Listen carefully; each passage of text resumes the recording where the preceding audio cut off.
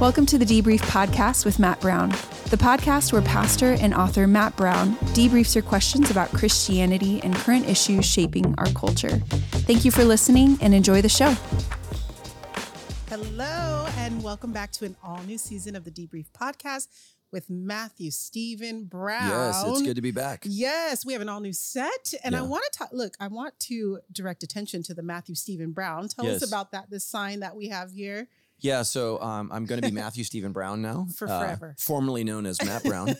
and the reason for that is if you do a chat GPT search on Matt Brown, what it does is it merges me and another semi-famous Matt Brown, who's a pastor, and it can't tell the difference between us. And so if you notice on my book, a book called You, I'm Matthew Stephen Brown, and the publisher was the first, HarperCollins Publishing was the first to tell me, hey, there's another Matt Brown. Wow. And for those of you who are like, well, be Matt Brown. My parents named me John Jacob Jingleheimer Smith. And if you're weren't in the 70s, you don't know what that means, but the song is That Name Is My Name Too. And so it's just to help clarify who I am. And so from now on, we're going to be using that name. And by the way, that is my name that my mama gave me. So my real name, my full name is Matthew Stephen Brown, and it will help hopefully to clarify. I'm also not an MMA fighter. So there's a Matt Brown MMA fighter who's been on a pretty severe losing streak lately. So whenever he loses, all my friends text me. So. Okay, so now I was thinking, okay, we can't call you PMB, but we don't want to call you PMSB. Yeah. That would not be good. Yeah. No. So just call him Pastor Matt. That's where we're going. Yeah. All right, awesome. Well, we have some amazing questions. Thank you guys for responding, turning in questions, and being an awesome audience. And thank you. We're going to jump right in. Yeah. All right, so this is Madison from Riverside. What are your thoughts on Taylor Swift? Specifically regarding listening to her music. I'm a huge fan of hers and went to her concert and never felt any convictions, but people have told me that she's in a witch coven and other spiritually related things, but she's also claimed she's Christian.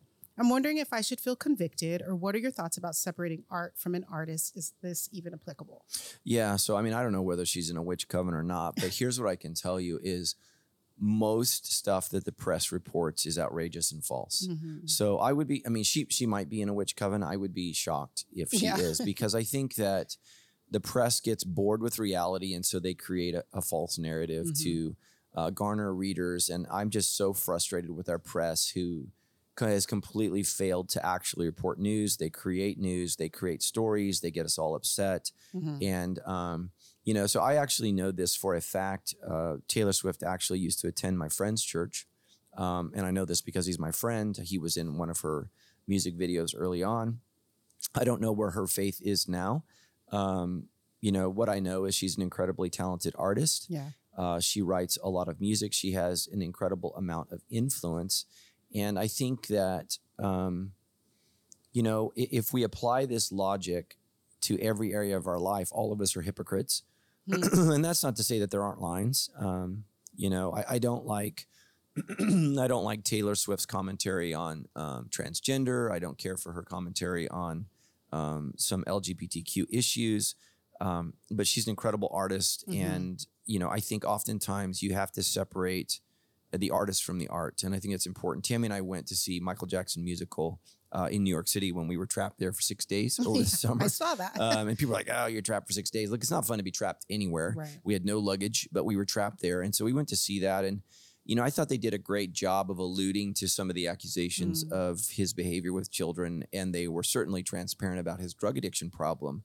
Michael Jackson is like all celebrities who struggle immensely living up to the expectations that we have for them, and those expectations crumble them because they're not a god. And Taylor Swift, as awesome as she is not a god, and she's going to crumble underneath that. So I think what we need to do is pray for her, listen to the music that you can, appreciate that music that you can, and rap music is a big part of my childhood. I was listening to, I saw Straight Outta Compton. There were a lot of things in that movie that I didn't like, but I have a nostalgic feeling because I remember being a little white kid going, oh, this is cool. And my parents were going, this ain't cool.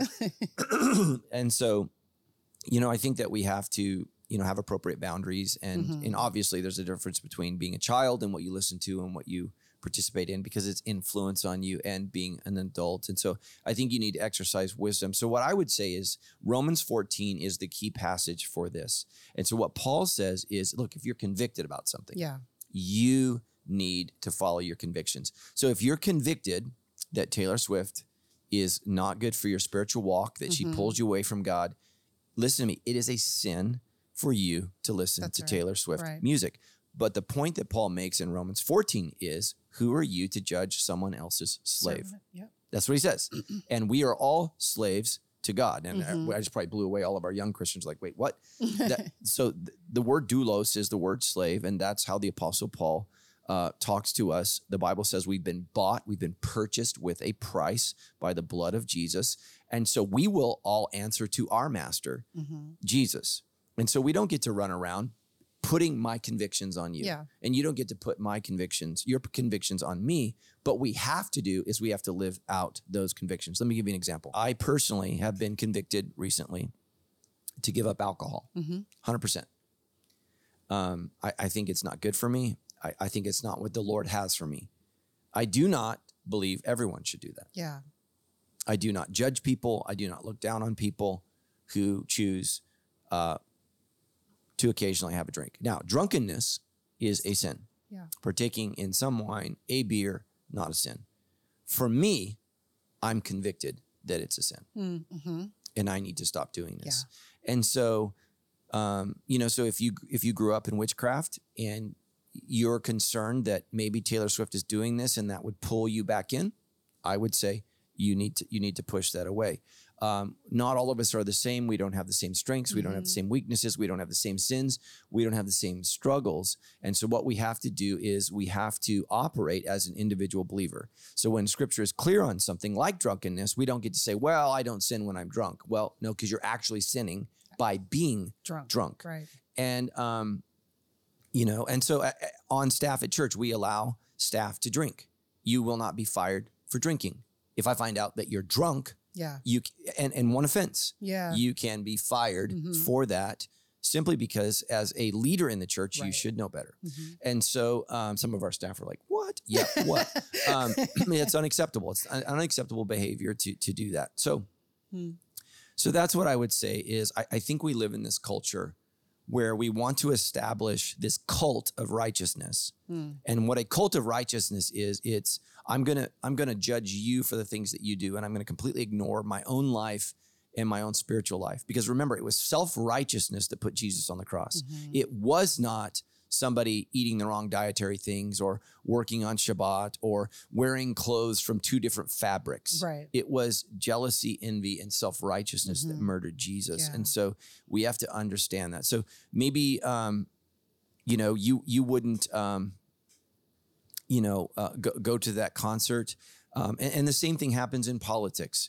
People say, well, I could never vote for a candidate who has this policy. And then I could just fire back because no politicians are perfect. They all have sins. So we're all choosing to ignore some sins to magnify others because there's no perfect candidate or person or rock star or preacher. And, Romans 14 kind of helps us navigate this culture of self-righteousness where I see what you do. Remember, Jesus said, why do you see the speck in your brother's eye, but ignore the log in your own? That is the personal challenge. Now, for everybody listening, that doesn't mean that we just say there are no specks. Right. They're real, but we look at the speck in our brother's eye, making sure that we're paying attention to the log in our own. So I think people just love to hate. Yeah. And I think even, we're in a series called The Essentials, and you said either in the first one or the second, I don't remember, but you were saying so much of what Christians fight over are non-essentials. And whether or not Taylor is in a coven, we don't know. We'll never know. Jesus will only, be able to convict her of that. But I think it's so good for us to go, hey, let's not push our brothers and sisters away over things that maybe we wouldn't do, but are not clearly sinful, and creating divisions about things that literally do not matter. Yeah. And I think what it is, again, is it's just you're completely, if you're dividing over issues like this, you have completely divorced yourself from your heart. Yeah. And you're just not hearing from God. Right. And so what I would say is every believer needs to individually pray about it. And there have been many things that we've done as a family for entertainment where I've in the middle of it, been convicted. Should we be here? We went to a stand-up comic in Australia, and it was hilarious. Yeah. And 75% through, he just started railing on the Bible, railing on Christians, going off on everything we believe. And I remember my kids looked at me and they're like, Dad, should we walk out? Yeah. Because it was gross. And ultimately we didn't, because, I think it was a great learning experience for my kids to realize, look, some people really hate the Bible and really hate Christians. Right. And I think that we could learn, how to respond to that as a family by sitting through it. But it was, it was awful. Tammy and I have gone to movies where halfway through a movie, we're like, we should not be here. Yeah. This is not right. And, so I just think that you have to really kind of avoid this, especially with Instagram and social media, like posting, oh my gosh, I'm so righteous because I would never go to a Taylor Swift concert. It's like, okay, well, a righteous person would never post that they're righteous because you don't go to this concert. Yeah, exactly. So you're completely missing the point. And, like I love football, but I don't love cheerleaders at the football game. That's not something that I love. The Lakers. I don't enjoy the Lakers girls gyrating in front of me, during timeouts. Right. So all of us have to deal with this stuff. I like going to the gym and working out. I don't like seeing the outfits that women wear. Yeah. I have to live in this world as a Christian. And let me say this. I think that Christians have confused the mission of the church. So there's a lot of differences between Judaism and Christianity. Judaism is a religion that separates. Right. Christianity is a religion that penetrates. We go into the culture to change and to make a difference. Jews pull back, isolate, and build castles. The church has been at its most unhealthy when we've isolated, when we've separated. Jesus penetrated the culture.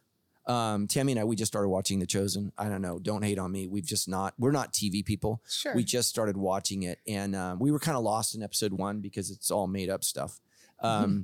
But they got to Mary of Magdalene. And I loved how Jesus met her in a bar while she was drinking and pursued her. We worship a God who penetrated culture, who came down in the midst of this filth and was righteous in this. But the people that were the most sinful was not who he cast away. It was the self-righteous religious people. And so we just need to be very, very careful. We all need personal discernment, and we've got to watch that ugly, slimy devil, and he gets us with self-righteousness. Yeah, I think that's so big on social media. And I know we're kind of like belaboring this question, but I think on social media, it is so easy for everybody. Everybody just has an opinion and a point, and they're right. And if you don't agree with me in this camp, then you're wrong, and we don't like you anymore, and we cancel you, and all the things. But conviction, listening to the Holy Spirit. What is he saying to you? I think that's great. Awesome. And it's okay. Everyone, it's okay to have personal conviction. That's right. Yep. So, absolutely. Great question. Thanks, Madison. Okay. Greg from Menifee says, recently you ended a podcast stating to parents that you hope they allow their kids to be friends with other kids that are gay. Can you clarify? Is that more of a statement directed towards parents with kids that are older and more developed in their faith? As a parent who disagrees with that lifestyle, I could never see myself allowing or encouraging my children to be friends with others who live a lifestyle we don't agree with or want to raise our kids around. Right. I've heard you say, show me your friends and I'll show you your future. I also grew up under the adage that you are who you associate with. I don't quite understand a culture where everyone is judging or directing how you should raise your children. Yeah. Okay. So that was a separate. Yeah. So I was. I feel like that was. I was tracking all the way until the end, and so I don't know exactly what I said. So when I saw this question come in this week, I thought, what did I say? So I think it was in response to Anissa, who just felt so judged and ostracized when she was struggling with her sexuality. And so what I would say is, as parents, your kids are going to have friends who struggle with sexuality.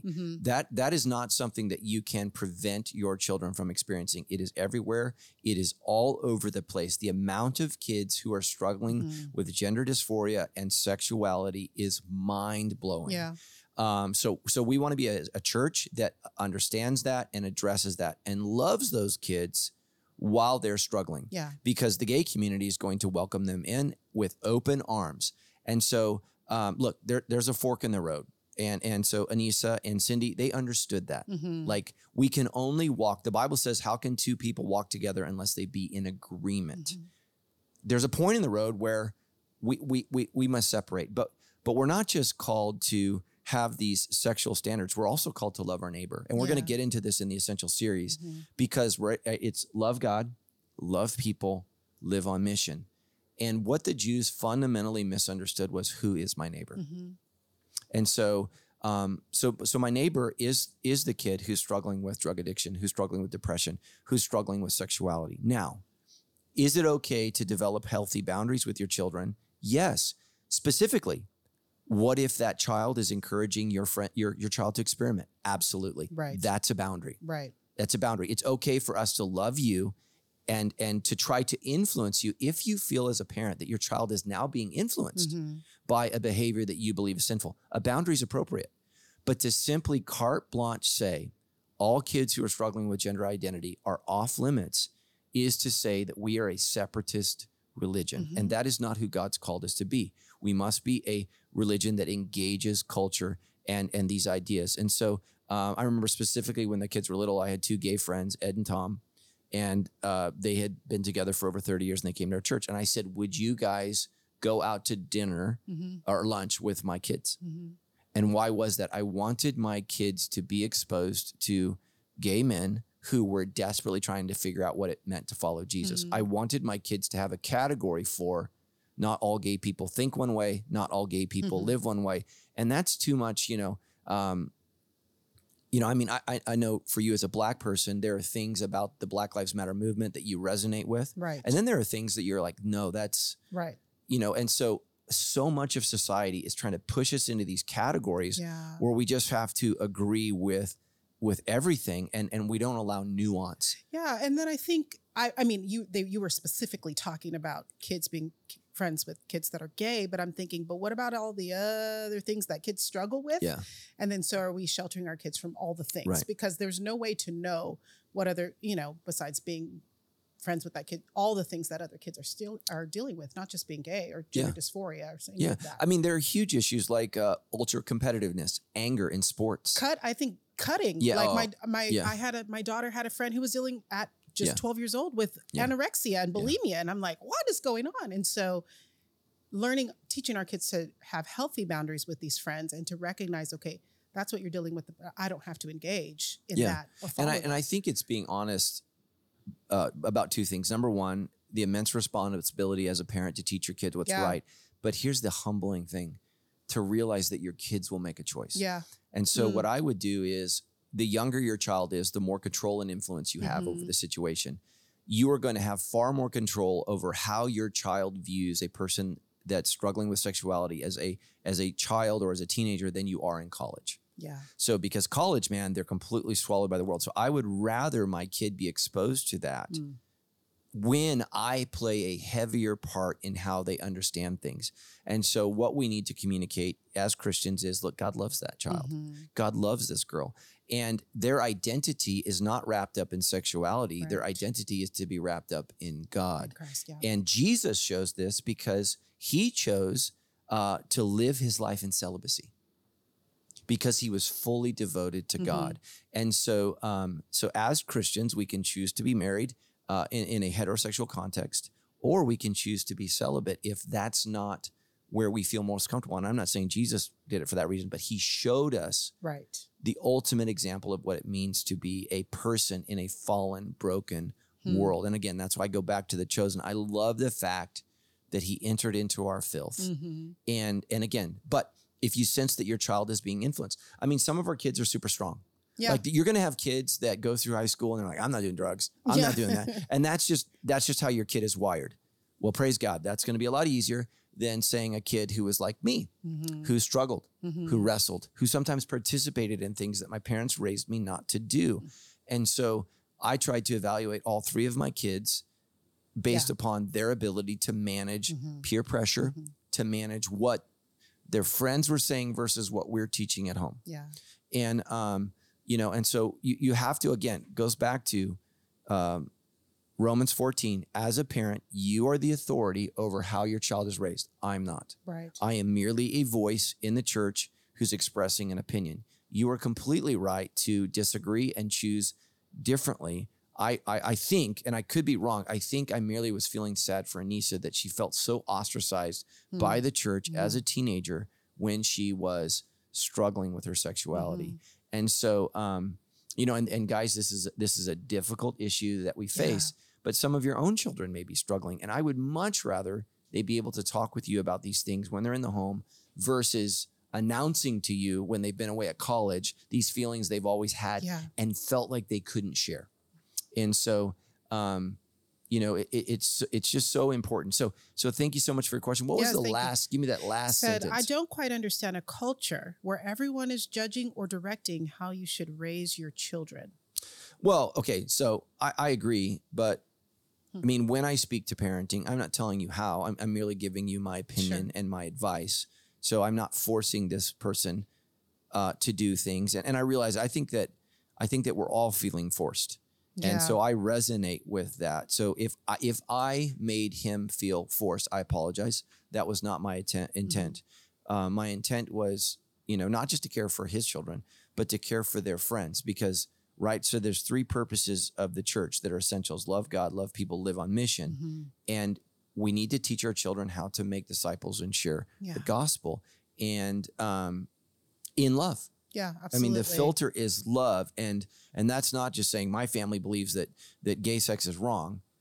What we need to articulate is we believe we're all sinners and we've all fallen short of the glory of God. And we all struggle with sin in different ways. But we believe that our bodies were purchased by God with a price. And so specifically, 1 Corinthians says that how we behave with our bodies sexually matters to God. And a person who says, I can do whatever I want with my body sexually is not a follower of Jesus. Right. And that's the point Paul makes. Can Jesus be united with a prostitute? Right. No, that is not. The messed up thinking of the Corinthians church was, well, I can do whatever I want with my body because that's not my spirit. They had an unhealthy view of a separation between body and spirit. Paul's saying, look, man, whatever you do with your body, you're doing with your spirit. These two are not separated. And so we need to make sure. So that's a great question. And please feel free to send in a follow-up question if we've not understood your question or your tone or whatever, we've missed something. But fundamentally, parents, you have the right to lead your kids however you see fit. I'm merely giving advice. I'm not your kid's parent. So I'm not trying to tell you what to do. Yeah. So. Awesome.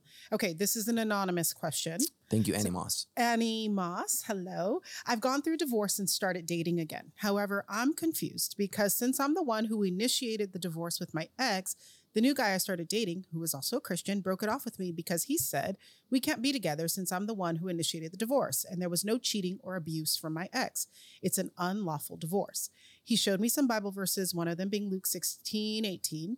Everyone who divorces his wife and marries another commits adultery, and he who marries a woman divorced from her husband commits adultery. He then went on to explain that if we continued to date and it got to the point where he wanted to marry me, he'd be living in adultery. Therefore, we would both be living in sin, and that is not God's will for us to be together.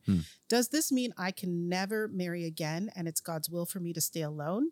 Does this mean if I want to date, it can't be a Christian? I'm just so confused now. Yeah. So, again, let's back up to Romans 14. What this young man is doing is he's following his conviction. Yeah. And so he is completely right as he understands Scripture and to follow what he believes God is calling him to do in terms of obedience. And so we need to be careful that we don't judge this guy. Yeah. And let me say this to every single person: be selective, be selective, be selective. Because the most important decision, more important than where you live, more important than where you work, is who you marry. That's right. And so that's really, really important. And so what I would do is I would just push back on you, the woman. So let's throw the future out. Before we move forward, let's look at the past. So if I was single and I was dating this girl, so Tammy's dead because we didn't get divorced. So I would feel insecure as to why you thought it was okay to divorce if there wasn't abuse. Correct. And there wasn't adultery. That would automatically signal to me that I'm going to struggle being secure in a relationship with you. So I would say, okay, you need to go back and do the work. What did you miss? What mistake did you make? And rather than blaming him or thinking about your future, I think you really need to go backwards and say, okay, Lord, what am I missing here? because I think that this guy has some details other than just what she shared. I think we tend to oversimplify things. Mm-hmm. So what are some things that he's sensing? What are some things that he's feeling? And then really look back and say, okay, what are the mistakes that I've made? And here's what I would say. She needs to be open-handed to potentially the Holy Spirit convicting her that she needs to go back and marry her husband. Mm. And if that's off the table, then we're not interested in God's will. I'm not saying that's what God's going to say. Right. I'm just saying we have to come to the Lord open-handed and say, okay, did I make a mistake? Yeah. Did I flippantly get divorced? Now, let me speak to kind of my underwriting frustration. So many of the gay people in our church get so frustrated with stuff like this because heterosexuals jump in relationship and out of relationship. And then and I hear this all the time. Why is there a double standard for homosexuals in the church versus heterosexuals in the church? And everyone needs to listen to me. If you are a Christian, God hates divorce. Amen. It is the tearing apart of souls.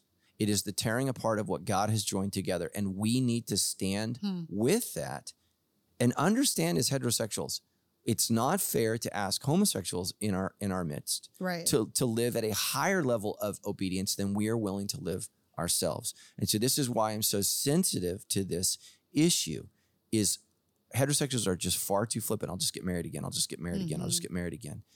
We need to have a conviction about what marriage is.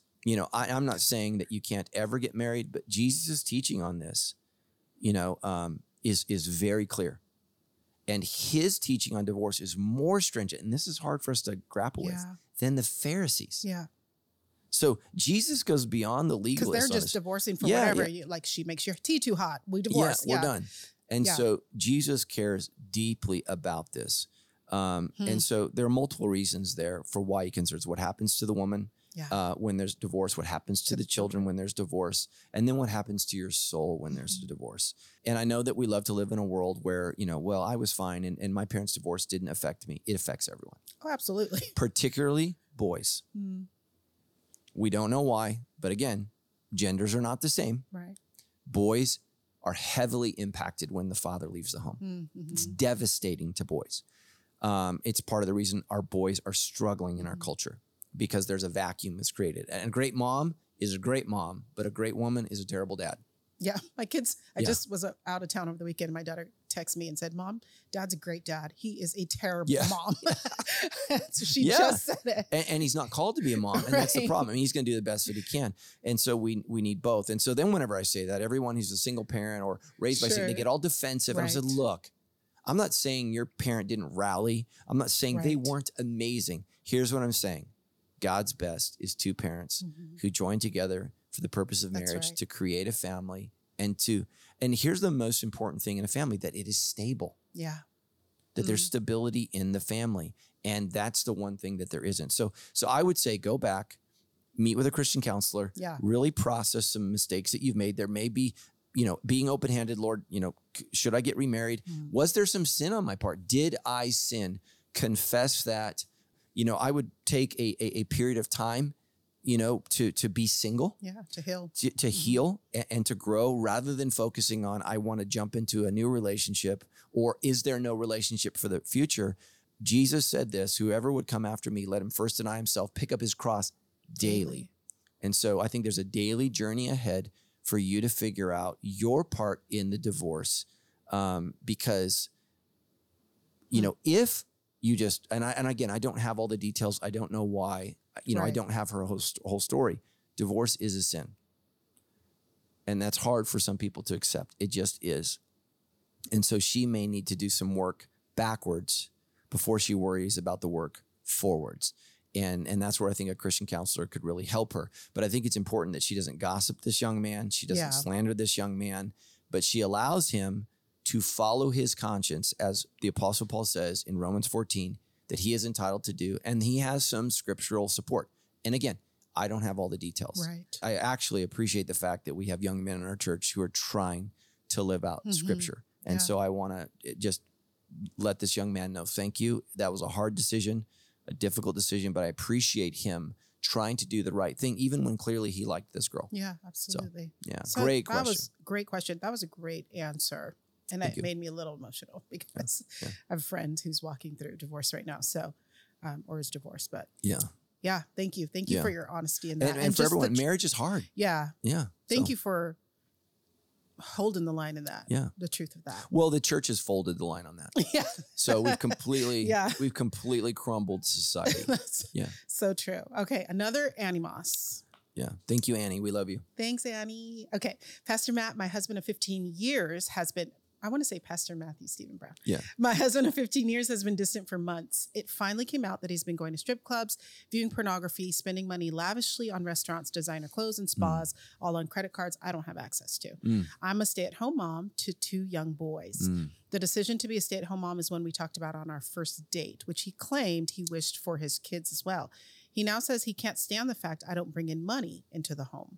He really wants me to make money and spend however he wants. He has alluded to leaving me if I press the issue of having access to the credit cards. What do I do as a woman of faith who came from a divorced family? My heart is breaking for my kids. Yeah, and so now let me go completely the other way. Your husband, you are divorced. There's been and this is why adultery is so important to Jesus, because if I have sex with another woman other than Tammy or a man, I have divorced myself from her sexually. And that's what people don't understand is that sexual adultery is such a violation of the covenant that a man and a woman have made. And so your husband is not living as your husband now. If what she's saying is true, I don't have his side. I don't have his perspective. But what I would say is, of course, he wants to change things because he's in sin, and these things cloud his judgment. And, and let me just say this, and every couple's different. And Tammy and I don't have her money and my money. We have our money. I make more money than Tammy. Who cares? Right. I mean, I don't care about that. We have one family.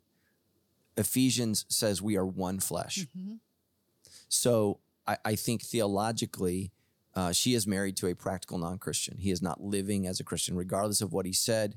And that's why you need to date for a period of time, because people will say all kinds of things when they're super attracted to you.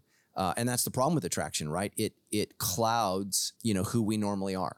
And so that's why you need to date for a period of time. So what I would say is you need to really pray and get into some counseling. You may need to be preparing to take care of yourself financially, because you cannot live under the threat of not being able to take care of your 2 small kids. What I would do is I'd get a group of Christians to start praying for him, praying for conviction, praying that the Holy Spirit would speak to him and bring him back. There needs to be repentance, and not just repentance of words. I was just saying this to a guy in our church who's married, and he said, my ex said this. I said, we need to stop listening to what she says.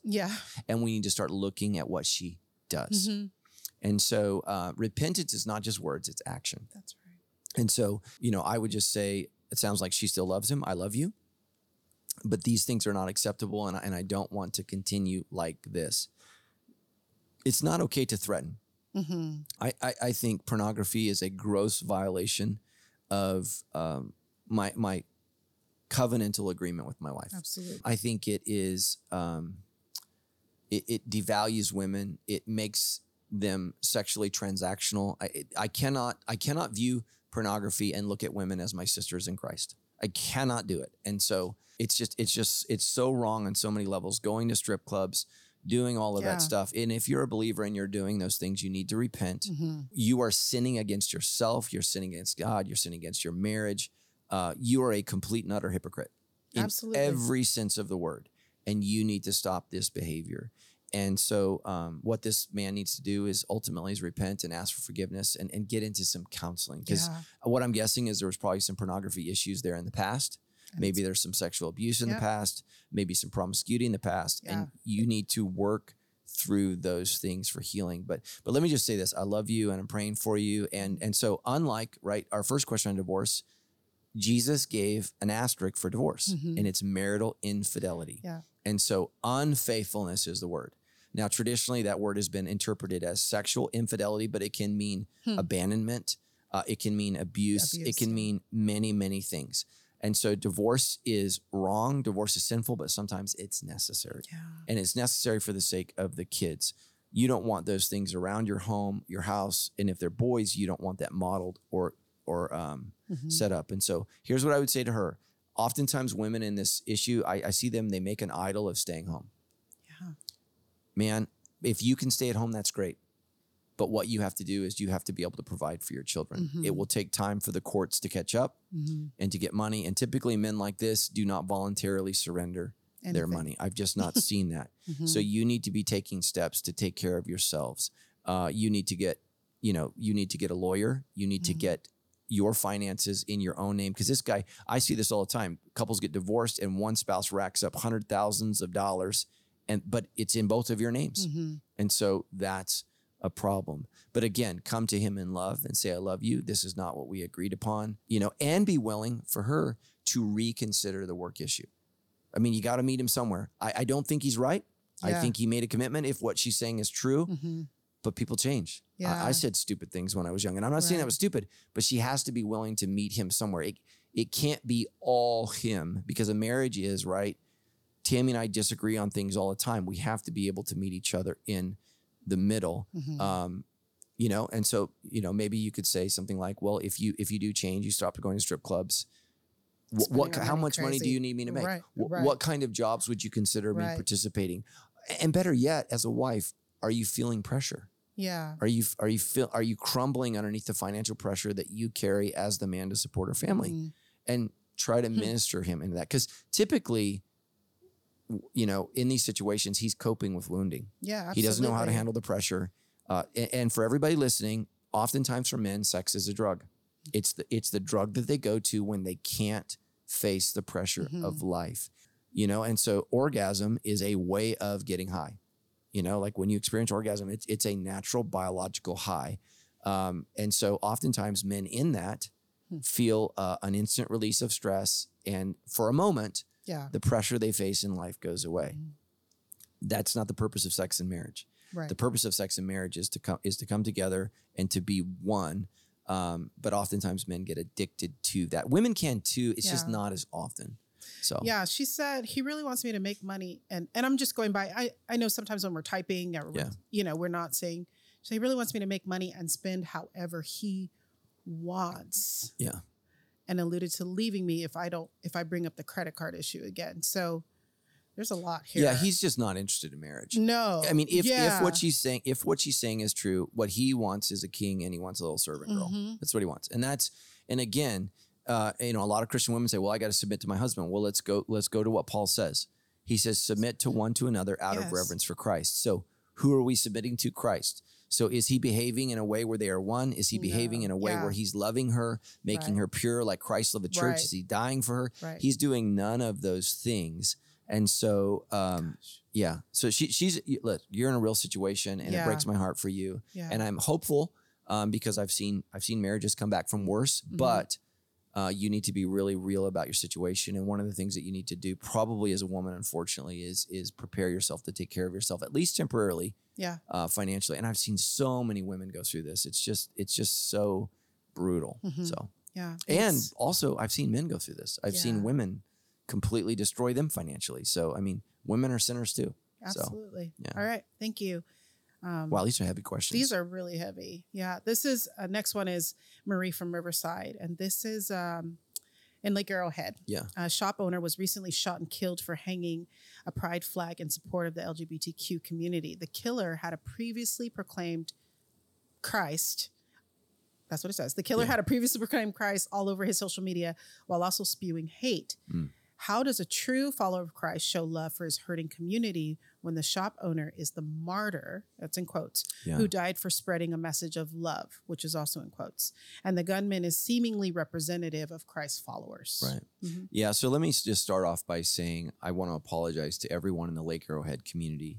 I should have spoken to this issue a couple of weeks ago. It happened right around the same time as Hillary, and we were rallying around all of our 14 campuses, trying to make sure that they were okay property-wise. And so this just kind of slipped through the cracks. Some of our listeners may not have heard about this. I don't speak to every hate crime that happens in America. There was a black person black people were killed by a white person in Florida a couple weeks ago, heinous. There was 2 white guys in Tulsa, Oklahoma that were killed by a black guy, shot in the head. These are racially motivated crimes. They're disgusting. And you and I would do nothing but speak to all of these because unfortunately they happen so often in our culture of hate. So let me say this to the Lake Arrowhead community. Hate is wrong. Murder is wrong. We stand with every neighbor. Yeah. Every neighbor deserves the right to fly whatever flag they want, to promote whatever business they want. Okay. And we love you. And we should have come out and said what happened was wrong, specifically because this person claimed to be a Christian. Mm-hmm. This is not Christian behavior. This is disgusting. This is abhorrent. This is wrong. I apologize to all the LGBTQ community in Lake Arrowhead and in Southern California who feel afraid of Christians or who feel wronged by Christians. That is absolutely wrong. Now let me speak to the other issue. So many of our Christian business owners up in Lake Arrowhead feel pressure to fly a flag on their business in solidarity with this woman who lost her life in this heinous, terrible, hate-filled crime. Let me explain why I think that's wrong. Mm-hmm. Why did this young man kill this woman? She was 70 years old. Wow. Because he believed she didn't have the right to fly whatever flag she wanted to in her place of business. This is what's wrong with America. America should be the place where you fly whatever flag you want to fly. You live whatever life you want to live. Here's where America's gone wrong. I want to make you fly my flag. Mm-hmm. I want you to make you live my life. And so what this young man said is, you can't do this or I'm going to threaten physical violence. And he actually killed her. 70-year-old woman. I think he was 26. Wow. So that's wrong. That's gross. But now look what's happening to Christian businesses in Lake Arrowhead. They're not being threatened with a gun, but they're being threatened with their business, mm-hmm. their livelihood. If you don't now fly the flag, you are the enemy. Mm-hmm. You are a person of hate. Listen to this. You're like him. Mm-hmm. That's gross. All you're doing, if you're a part of the gay community, listen, you are now sinning against your fellow neighbors in the same way he did. Now, I'm not saying you're pulling a gun, but threatening to shut down somebody's business because they won't fly the flag you want, that's evil. It's the same evil that ran through his veins. It's the same, and I don't just believe that he had mental illness. I believe that he was demonically manipulated. Yeah, absolutely. And he was wrong. So there was mental illness there, but there was demonic manipulation. And so what we can't do is pressure our neighbors to be like us. Mm-hmm. As Christians, we're called to love our neighbors, whether or not they're like us. And so as Christians, I think we need to stand with the gay community up there because this is gross, this is wrong, this is evil. But as Christians, we need to stand fast with, we fly the flags that we believe in. Yeah. And let me just say this isn't just some project, okay? I grew up in a Southern Baptist church. You want to know what we had in our church? We had the American flag. Yeah. You've never seen an American flag at Sandals. And that's not because I don't love America or I don't appreciate America, but I believe that God is the God of all nations. Yeah, absolutely. The Great Commission, the essentials. Remember the essentials? Yeah. Love God, love people, live on mission. For all authority in heaven and earth has been given to me. Go ye therefore and make disciples of all nations. America is not God's nation. The world is God's earth. And we need to know that.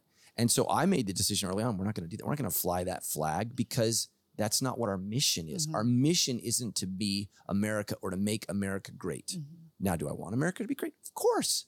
But I'm not going to fly that flag or any flag that violates my mission. And no Christian business owner should fly a flag that violates their mission. Right. And that flag communicates not only that you hate the crime, but that you honor the lifestyle. And so that's where as Christians, we're in a tough place. And so I hope that our gay friends on the mountain can understand that we stand with you against hate. But we don't want to be the recipients of hate either because we have a difference of opinion on how to live out our lives sexually. Yeah. And there's no hope for America if we can't figure this out. Yeah. If we can't figure out how to stop beating each other up because you don't look like me or you don't act like me, there's no hope for our country.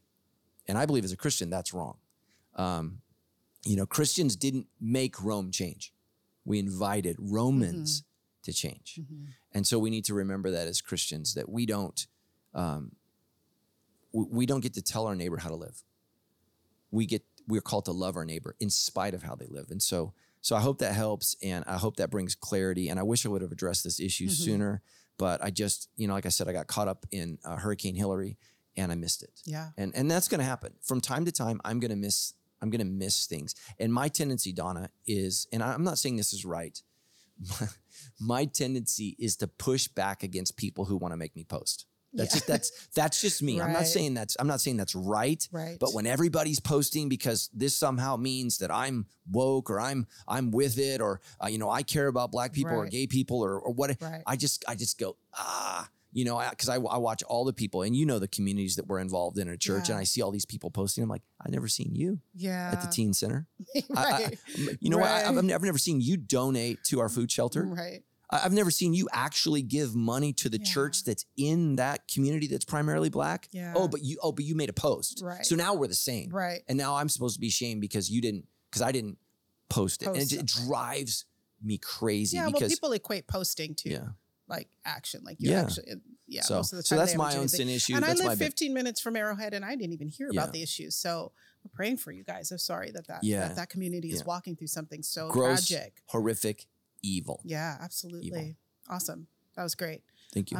Next is another animos. We have so many animoses, which we're talking about anonymous. So feel free, if you really want to ask something you don't want anybody to know who you are, please send anonymous questions. Okay. Yeah. In our small group, some members have attended John MacArthur's church. He says women should not be pastors and bases it on 2 Timothy 2:12, says women should not preach. They say we go with the Bible clearly says. How should we respond? Yeah. So thank you so much for this question. We went through a kind of a transition in our church, like moving specifically, and we've had women speak before, throughout, Sandals church history, just not often. Most of our communicators are men. That's who we've been. But we've come out and said, okay, look, we're going to allow women to teach. And there's some huge pushback by older conservative Christians like John MacArthur. Mm-hmm. And so, John MacArthur, and I want to be respectful to him. I don't want to put down somebody that, that I appreciate, somebody that I want to honor.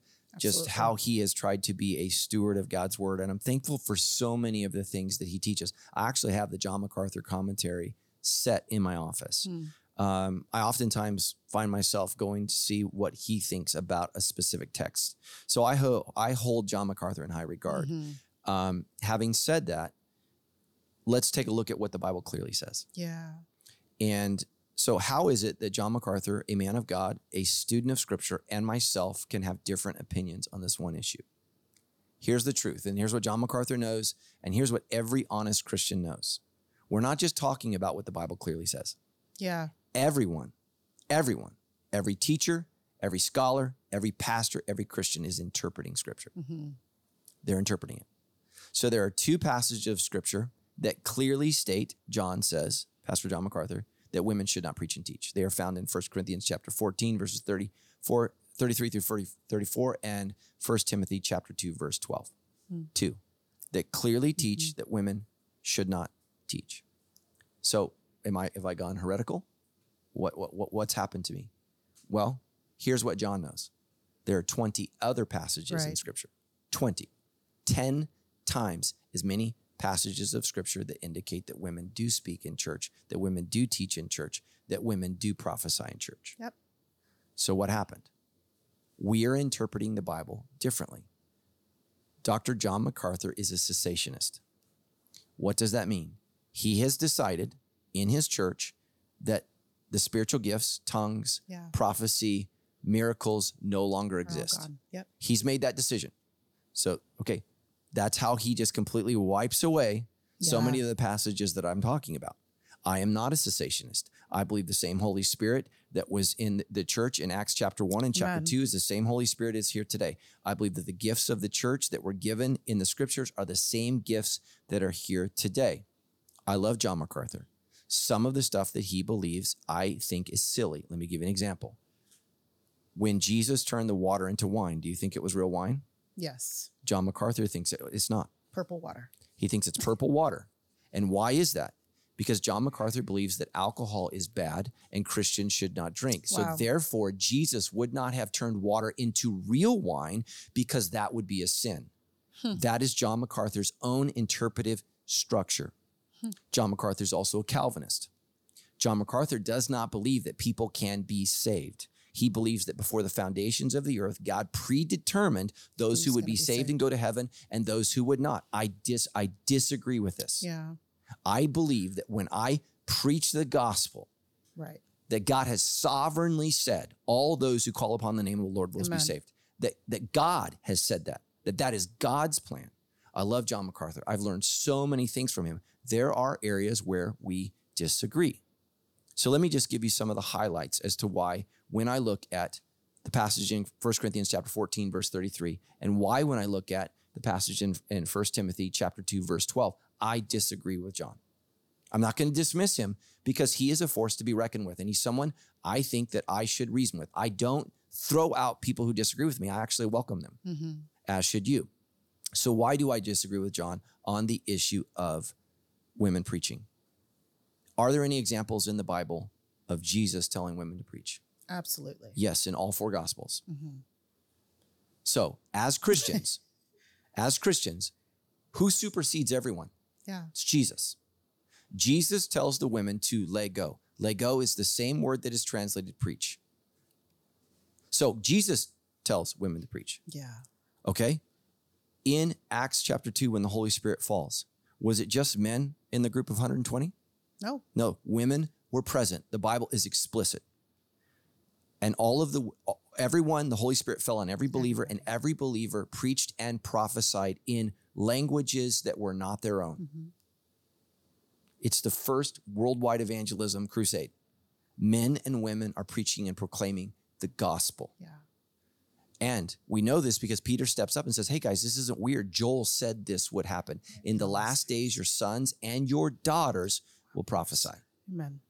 Prophesying is a form of preaching. It is a form of declaration. In 1 Corinthians chapter 11, the Apostle Paul tells us that when we gather together for the purpose of worship, everyone should have a word, a tongue, a teaching. Everyone should have this. So, in Colossians chapter 1, 27, 28, I'm not looking at scripture. I'm just rattling these things off. The Apostle Paul tells the church in Colossae that when they come together, everyone should have a hymn. Everyone should have a word. Everyone should have encouragement. So what do we do with 1 Corinthians chapter 14 that seems to indicate that women shouldn't teach? And what do we do with 1 Timothy chapter 2, verse 12 that seems to indicate clearly that women shouldn't teach? I have to take those verses into consideration with the other 20 verses that indicate they do, should, can, and did.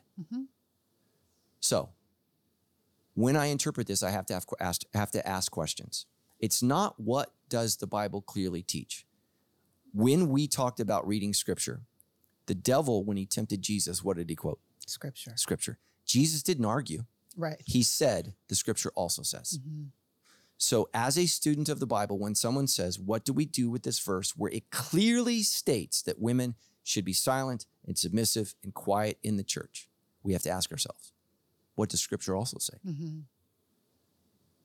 So we cannot create a theology based upon bizarre, obscure passages. Yeah. I've just told you there's 10 times as many passages that communicate that women did speak versus didn't. So here's what I think when you look at 1 Corinthians chapter 14 and you look at 1 Timothy chapter 2, verse 12, the Apostle Paul is dealing with problems in the church. Yeah. Here's one of the things I want you to do when you sit down with your small group and you read 1 Timothy chapter 2, verse 12. Why doesn't the Apostle Paul say to Timothy, as I've always told you, women should be silent in the church? Why doesn't he say this, as I've repeatedly instructed to you? Yeah. As we've talked about many times, women should be silent in the church. Here's what I think you need to understand. What women were speaking in the church because they thought they could. The same thing is true in 1 Corinthians chapter 14. We have 2 churches, Ephesus and Corinthians, where they thought women could speak in the public gathering. What happened? In both situations, it got out of control. And you say, well, this is what the text means, clearly states. It's what it says in English. In 1 Corinthians chapter 13 through 34, it's a moving text. People will go crazy. When a text moves, when it floats, that usually means it's an insertion.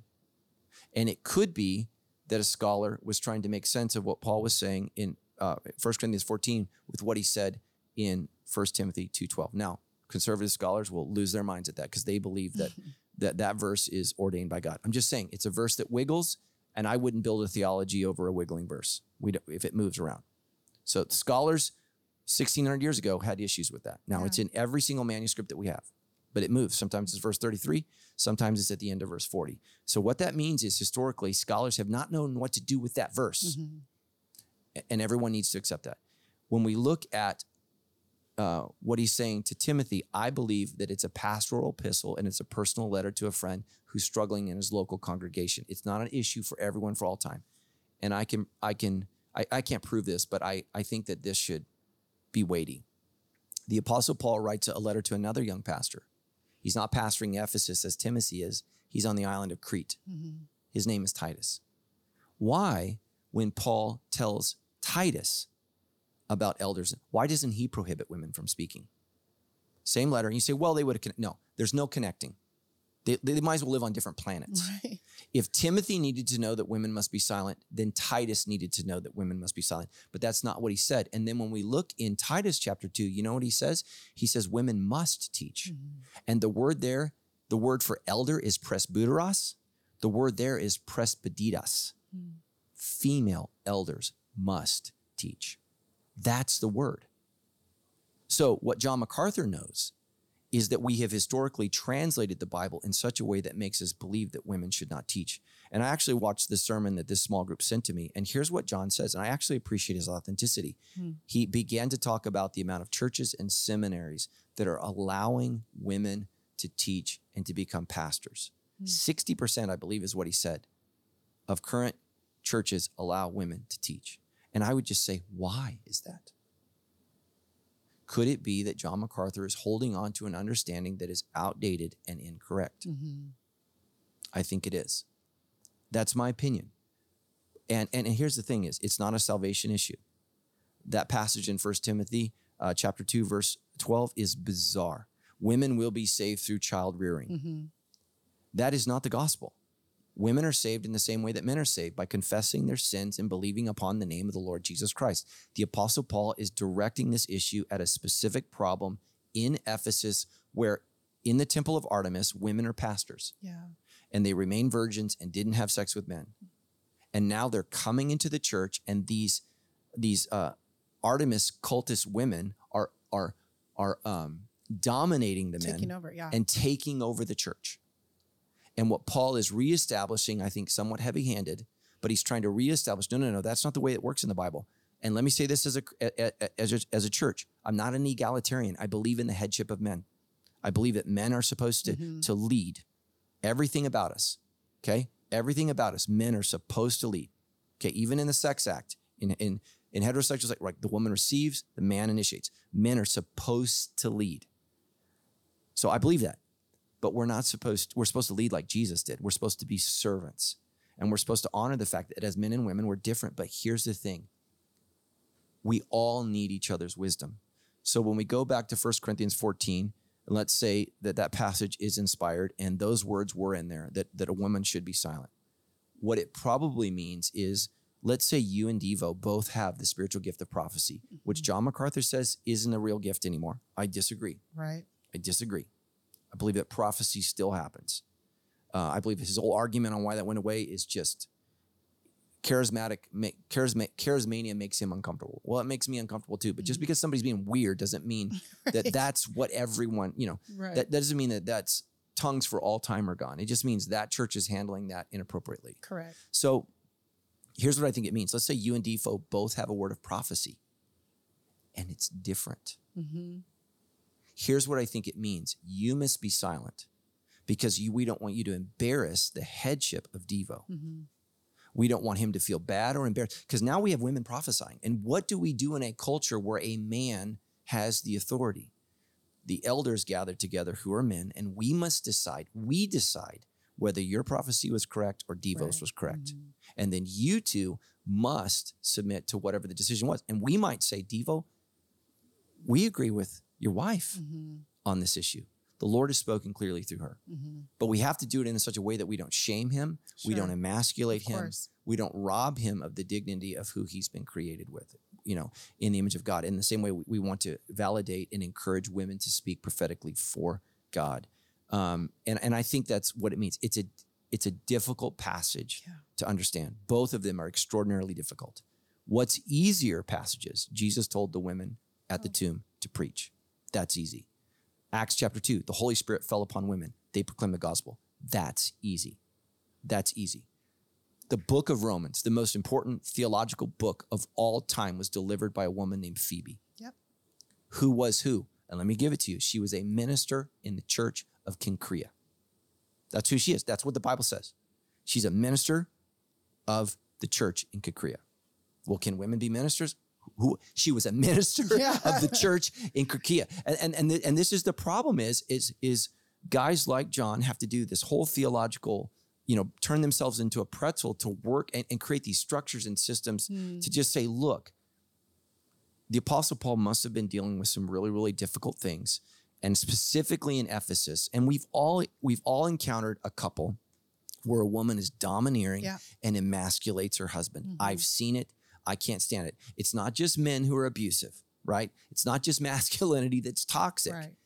In this specific issue in Ephesus, Timothy's young. He also says, don't be intimidated because of your youth, but lead. Right. Timothy's afraid to lead in that passage. You got to lead. You got to be an example. Yeah. And the way you got to do this, you got to tell these women to back off. They're domineering their husbands. And the word that's translated authority in English is only found one time in the scripture. I think it's only found 5 times in all of Greek history that we know of. It's an extraordinarily rare word, and it's not the word that's used anywhere else in scripture for authority. It's authenteo, and that it doesn't mean authenticity. We don't really know what it means, but it probably means domineering. Yeah. In sometimes it's used for murder. Wow. That's the word. So women, do not murder, do not domineer, do not negatively oppress the men in the church. And so then he goes on to say, for man was created first, and who was deceived? It was Eve. But we also know in Romans 5, Adam was deceived. Mm-hmm. Paul is saying, ladies, you're off track. Yeah. And how did you get off track? Well, according to our story, a woman listened to the snake, and that's what you're doing. Right. You're listening to the snake, and you are being misled. Men, elders of the church, get a hold of the reins and stop this insanity, because this is out of control. Now, that's my humble opinion. I could be wrong, but everyone's interpreting this passage. Okay, God could solve this. Right now, he could say, John's right, Matt's wrong. He could say, Matt's right, John's wrong. The church has to struggle with these issues, and we have to interpret. And so how do I want to interpret scripture? Like Jesus. The scripture also says. Yeah. I think in Timothy too, I mean, this could not be relevant at all, but Paul praises Timothy's grandma and his mother about how they taught him the scriptures from the time that he was super little. And now look, this incredible leader was led by his mother and his grandmother to do these incredible things. I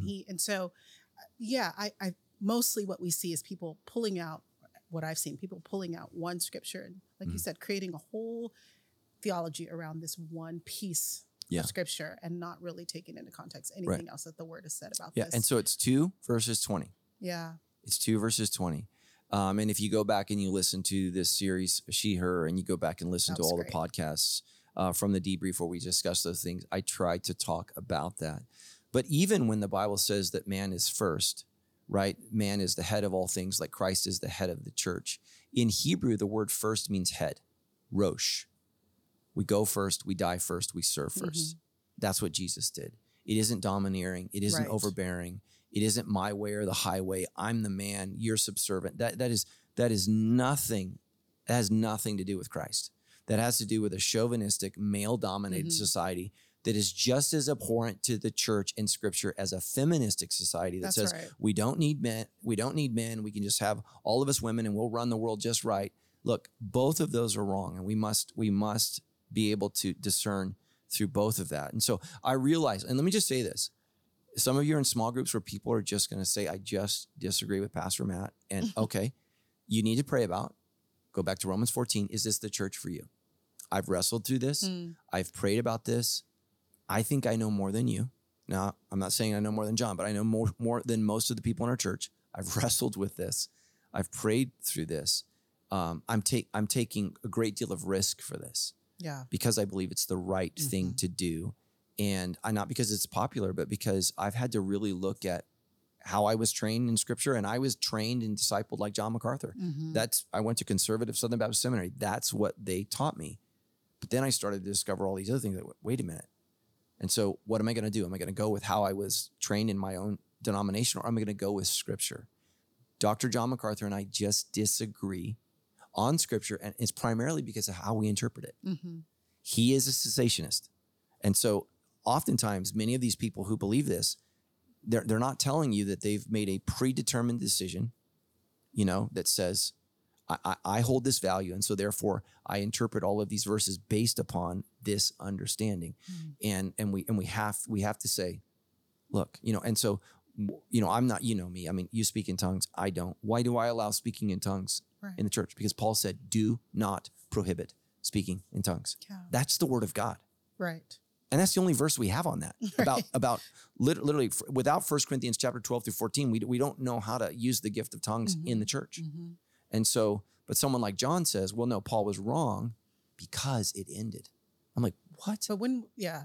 there's no verse to support that. It doesn't exist in the Bible. So, yeah. And so we just have to know. And again, if I in any way, because what does Paul say in Timothy and Titus? Don't rebuke an older man, but treat him as a father. I hope that I've spoken about John MacArthur as a father. I want to honor him. Some of the best sermons I've ever heard in my life. His sermon on the headship of Christ brought me to tears. Just phenomenal communicator. I'm concerned, just like I don't think we should have presidents who are 80. I don't know that we should have leading theologians who are in their 80s and their 90s, because cognitive decline begins in your 50s. I mean, that's me. So it's just a truth. That's not an insult to age. It's a reality of being fallen creatures. And, he may not be at a position in his life where he's able to reevaluate. The older we get, the harder it is to change. May not be able to reevaluate. And here's the other scary thing. Let's say he did reevaluate. His church would fire him. Yeah, absolutely. I mean, I'm blessed that I have a church that allows me to listen to the Spirit and be able to say, okay, I've been wrong on this issue and I need to change. And, and let me say this.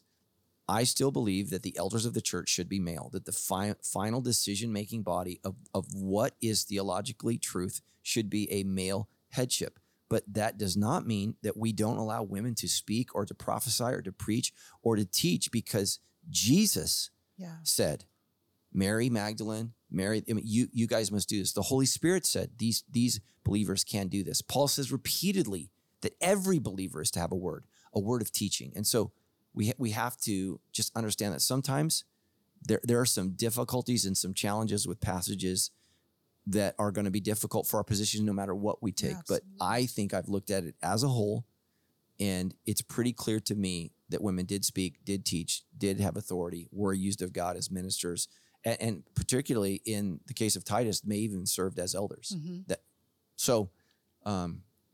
I would wish I could call the Apostle Paul on the phone and say, hey, why didn't you say this more clear? Yeah. Awesome. So, so great. Thank you so much. And again, I hope I didn't split your small group. But churches split over stuff like this. They do. And ultimately, let me say this. This is a secondary issue for me. So it's important. It's not essential. And so, could I be friends with the pastors? Like, I'm completely believe that women shouldn't teach. Yeah, sure. I mean, I wouldn't go to that church, but I would consider them fellow believers. I would pray for their church. I would pray for their success. Just like churches that are Calvinist, man. I don't agree with them, but I appreciate them. I pray for them. I think that they're an important, part of the community, and I celebrate that. But I disagree theologically on determinism. Yeah. I believe our choices matter. They're real choices. That's why there's rewards for what you do for good and evil, not because they were predetermined before the foundations of the earth, but because you had a choice. So Calvinists don't all agree. Okay. So traditional Calvinists are determinists. They don't like that word. Right. But they're determinists. Were predetermined. So right. that everything is orchestrated according to God's plan.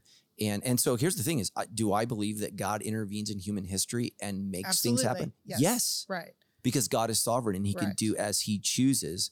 So I believe that God has intervened throughout history to bring about the salvation of the elect. What I disagree is who the elect is. They believe the elect were chosen before the foundation of the earth. I believe the elect are all those who are in Christ. I believe there's one elect, what's the word? Eklektos, and that is Jesus. Yeah. So, and the Jews say that when he's dying on the cross. Let's see if in fact he is the eklektos. I think I wouldn't agree with Calvinism only because I feel like the Holy Spirit is 100% active, convicting hearts, bringing people to Christ, right? So anyway, that was just I'll have to wrestle through that. That's a whole nother talk. But they would say that the Holy Spirit is active, but you can't resist him. Okay. So that's the difference. So it's like zombie time. Like you come to us. Yeah. So it's the doctrine of irresistible grace. So you cannot resist God. And I would say I do that every day. Yeah. Absolutely. Yeah. That's good. Great question, small group. Thank you so much. Yeah. Thanks. Fabulous. That was awesome. Thank you, Pastor. Okay, here's our last one. Oh, we got one more. Okay. We got one more. Paige from La Mirada says, you've said on Tammy's podcast that social media is not real life. And while I completely agree with that, how do you make community outside of a church or a school setting? What is your opinion about people who have social anxiety and are socially isolated, disconnected from others? I have completely no friends. Yeah. So what I would say is you have to push through that. I mean, social media does not make social anxiety go away. It makes it worse. And so what we have to do is, and so what that means is you got to start off slowly. Interacting with people. And so maybe that means you interact for 5 minutes and you give yourself a 5-day break. Yeah. And then you do 7 minutes and you give yourself a 7-day break. But you just keep pressing in and pushing in. The key to dealing with social anxiety is to engage socially. And let me say this is I think that we just need to be honest. We keep calling it social media, and I got my whole production and team in here, so I don't know if they're going to agree with this. I think that Facebook started to be a social connective device. Absolutely. Now it's social networking. Yes. It's not. Correct. It's not, oh, I wonder what Donna's doing. It's, I've got to project my life. I'm selling myself to seem cool, to be awesome. And so what social media turns me into is a salesman for myself. Absolutely. And so what is real relationship? We went out to lunch with some friends. I'd surfed yesterday on Labor Day. And I don't know if you've ever seen people's hair after you surf, but I was with my good friends, the Sallys, and Nancy was looking at my face with a rather funny look. And I just said, does my hair just look awful? And she said, yeah. And I was like, I don't care. And I don't care because I love them and they know the real me. And I don't need to comb my hair or be beautified in order to be. So I think true relationships are when people see the real us. And if there's one thing that social media is, it's not real. Even like when I hear these people's confessions, I'm like, this is not real. Like this is you. And you might have recorded that 3 times before you put it out there. Yeah. Well, I do. When you guys see my posts, I mean, I shoot it like, did I have a booger in my nose? Retake, I mean, it's just not authentic because authenticity is messy and that's real life. And so what I would say is absolutely you need to be in community group and you need to be in relationship with some people. And so maybe you don't start with community group. Maybe you start with a counselor and you go to the counselor and you say, and then you start getting homework assignments and you go to the mall, you go to the park and you start doing these exercises. So I had this huge fear of flying. And it was absolutely out of control. After 9/11, it just went off the rails. And the only cure for that was flying. Yeah. It was the only cure. Right. And what I've noticed is the longer it's been since I've been on a plane, the greater my anxiety is. The more often I'm on a plane, the less my anxiety is. And so I think our instincts, and this is why we can't trust so oftentimes our instincts are wrong. So my instinct is telling me to run from these relationships when what I really need to do is be running too. Yeah. And let me say this, it's okay to be rejected. It's okay for people to not like you or not accept you. You have to push through until you find your group that loves you and cares for you. So here's why I love Christians. We have to like you. Yeah. Like I have a command. I'm commanded to like her, to love her, to care about her. And then what you need is community that are honest with you about some of the things that you're doing socially that are off-putting. Yeah. Because I think we all need this, like, what am I doing that's offensive or insulting? And Right. I was with my friend Eric yesterday, and he just said, he made this comment. He's gonna hate that I said this, but he made this comment. He said, "Your ability to talk nonstop is shocking, no matter how many times I'm around you." And I said, and I was poking fun at him, and I said, "Hey," I said, "if I'm offending you or hurting you," I said, "listen, I really want you as my friend, and I know that I can overwhelm people with my words. So if that's what's happening, please speak into that, because I don't want to lose you as a friend." That's good. And he was like, "Oh, dude, I'm just teasing you." And I'm like, "Okay, but my mouth has brought the end to many relationships. And so that's not what I want." And so then the other thing I would say is I talk too much, and I'm a close talker. So yeah, it was actually an African-American psychologist. And she told me, she said, "Honey, you talk way too close." And then she said, "Has anyone told you you're a close talker?" And I was like, "Never." Wow. And so I've had to read people. Yeah, I just get because I have ADD, and if I'm not looking right at you, people always tell me, "You stare into my soul." If I don't stare into your soul, I am distracted by everything that's going on. And so it's a way that I've developed to focus, but it makes people uncomfortable. Yeah. And so here's the rules. Well, this is just me, like it or don't. Well, no, I actually want relationships. Right. And so relationships are not just about what I need, they're about what you need. So if you need me to take a step back, then I need to take a step back. If you're uncomfortable with touching, then I don't touch you. If you're uncomfortable with, I want to be aware so that I can be in relationship, because what happens when I'm unaware is I'm isolated. Yeah, absolutely. And social media, and so then when you're on social media, you're seeing all these people do all these things and have all this fun. And then you feel bad because you're not out there. Yes. Right. And you feel like you miss out, and then you just feel terrible about yourself, and I'm no good, and nobody's ever going to love me. And so, I'm just... She said two things that stand out to me. She says, "How do you make community outside of a church or a school setting?" And so I would say to Paige, that seems like the best place to have community, in your church and in a school setting. Sounds like that's the season of life that you're in. You have to make yourself be in community with them. Not that you don't love people. It's just, I get a little bit of anxiety when I'm around people for way too long. So you just have to do it. And you have to ask Holy Spirit to help you people. Yeah. And I'm going to use a word that's offensive. And I don't mean this at all in reference to people with Down syndrome. The word retard means to not work. Really? So that's what it means. So like if you damage your shoulder and it doesn't operate correctly, it has a retardation. It doesn't work. There's a relational retardation that happens when we separate ourselves from relationships. Absolutely. And it magnifies it, makes us work, makes us feel worse, and we become we don't function as we should. And the Bible says it is not good for man to be alone. That's why, as soon as he created one, what did he say? Yeah, we need two. Yeah. So this was in a perfect environment, Yeah. perfect communion with God. He needed another. Yeah. Yep.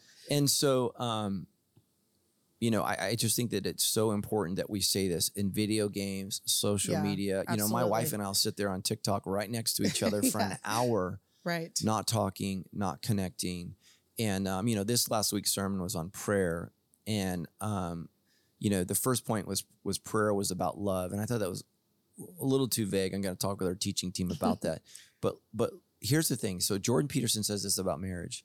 The only way to have a marriage that you want is you must have 45 minutes a week of connecting with each other about each other. Wow. Not school, not work, not stuff. And if you don't have that, you're going to grow apart. Prayer is that relational connection with God.